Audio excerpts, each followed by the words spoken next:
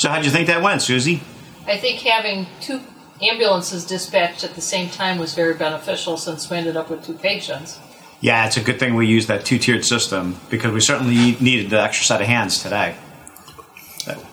Yeah, it was nice when we got there and we kind of had some privacy where you guys were in that office and everybody else got pushed out at that point. And we didn't spend a lot of time there because we had, what seemed to be a sick kid, but it was nice that we didn't have to work out in the open. And it was nice that, Mary's coworker got everybody out of the boardroom and she went to call the family to get any more history. Mm-hmm. So that was very helpful that we had that bystander. We weren't there very long. I didn't notice. Did you have her on oxygen at all? Or Yeah, we did. We had started some oxygen early on. We did 4 liters nasal cannula. Okay. Not that we would always have to do that. Right. But in this case, we did. Did you guys think that you would have needed a second ALS unit to take care of her with you, or? Well, it was nice when Mike was doing the oxygen, I did the vital signs. Mm-hmm. So our initial set of vital signs were good, mm-hmm. and then as soon as the baby was delivered, we took another set mm-hmm. just to make sure. And I think with her vitals were stable, that we were able to transport, and we had our vehicle there quickly as well. So yeah, had we not gotten the bleeding under control at the end, mm-hmm. certainly we should have considered an ALS unit for the transport. Right. Was there a lot of bleeding? There was a substantial amount early on, but we started taking care of it right away with pads and the fundal massage. Okay. And in fact, we probably should have, given her some indication that we were going to have to do that. Yes. It happened so quickly right. that once the baby was delivered, I used pads, and then Mike started right away with fundal massage because she was hemorrhaging. Right. So we should have taken the time to do that. But we just moved so quickly. I'm sure it wasn't all that comfortable for her, but it worked. No. A lot. It seemed like there was a lot of pain associated with it, so we probably should have given her some indication that we were going to do that. Nice. So, yeah. Sounds like that went pretty well. Yeah, and I'm very thankful that you got the baby out of there so quick too. Yes. We were able to, try to refocus her. Although it was hard to do that, but it was absolutely beneficial that you got her out of it. She was anxious too because now she's bleeding, worrying about her baby. So having you come in quickly let us concentrate on the mother, and then you took care of the baby. Yeah. How'd that go? Well, we got out really quickly and got into the ambulance, and the child wasn't doing too well at first, but... a little lethargic, didn't have a real aggressive cry at first. Mm-hmm. We started with some just room air bag valve mask, mm-hmm. And as soon as we had her on the pulse ox and realized that the umbilical pulse was so low, we just immediately moved to... some compressions, and after about 90 seconds, we switched over to some high-flow oxygen. We didn't want to go too quick with that, but also with the heart rate being so low, we didn't want to wait too long either. Yeah, and we did a few other things like, the padding under the shoulders, to hyperextend the head a little bit, not too far, the right size mask, right OPA, those kinds of things. Mm-hmm. It was good to have that kit where you had everything in one place that you could look at. Right. What we should have had a little more accessible down the line was maybe like a length-based resuscitation. Sure. Like yeah, and I know it's in the ALS bag, but we should either have a second one in the PEDS bag or just move it there where all that stuff's going to be anyway. So what made you decide to start compressions?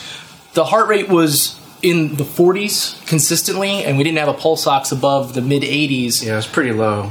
So we didn't waste any time. And honestly, she responded really well. We did compressions for probably less than a minute with some high-flow oxygen, just inflated the alveoli really nicely, and she started crying and moving on her own. Yeah, and the rest was good. It went pretty quickly, too. It did. Yeah. We switched to blow-by oxygen, and she maintained her oxygen saturations, and the heart rate came right up, and the rest was a fairly routine transport from that point. Keeping the child warm and, monitoring. I did think the only other thing I thought of afterwards was we should have had the IO drill out, because we weren't going to have time to mess around with the peripheral line, and we don't really have the equipment for that umbilical line. Right. So had she desaturated, we really should have been more prepared. Maybe we can throw an IO drill in the PEDS bag.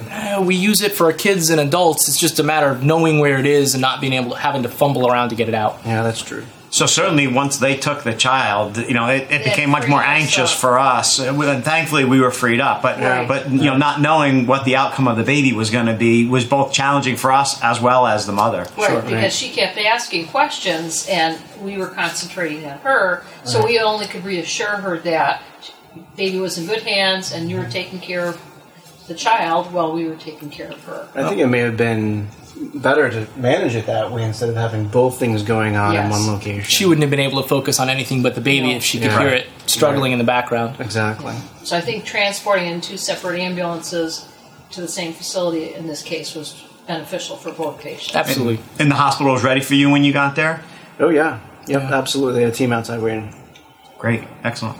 Was there anything that we could have had done differently when you got there? I think we got the information that we needed. Okay. You know, the baby was ready. We didn't really have to do very much else. We were able to get into the ambulance and start the resuscitation immediately. Yeah, we had her wrapped up and ready to go that way. Warm, swaddler, that whole thing. So you gave us the real quick, this is what it is. See ya. So did you do APGAR? We really didn't. I don't always remember that, and to have to go by a checklist, and it's just too cumbersome, I think. Yeah, it sounds like use of the APGAR is on the way out anyway. It wouldn't have changed anything that we did anyway. Right. And then to try and relay that to the hospital, what numbers and the areas and the beginning and the end. Right. It just worked to plainly say what was going on. Right. We give a plain English report of what we did before and after, she was in distress, and they were able to put together a good picture of what they need when we got there. And what was helpful for us, because of how it was dispatched, we had our OB kit with us. So we had that right there with our airway bag, and everything was in there. So, we were able to lay that out, and since it was such a quick delivery, we were able to have all the equipment there and ready to go use. Yeah, it was important to take in the AED, the airway bag, and the OB kit all at the same exact time. Certainly, in this case, it paid off. Right. Yeah. No, that's good. Excellent. So, childbirth is a BLS skill. Absolutely is. Well, that's good. I'm glad it all worked out well. Now we can get our stork pins. We need pink stork pins. Yeah, I'm glad it all worked out well.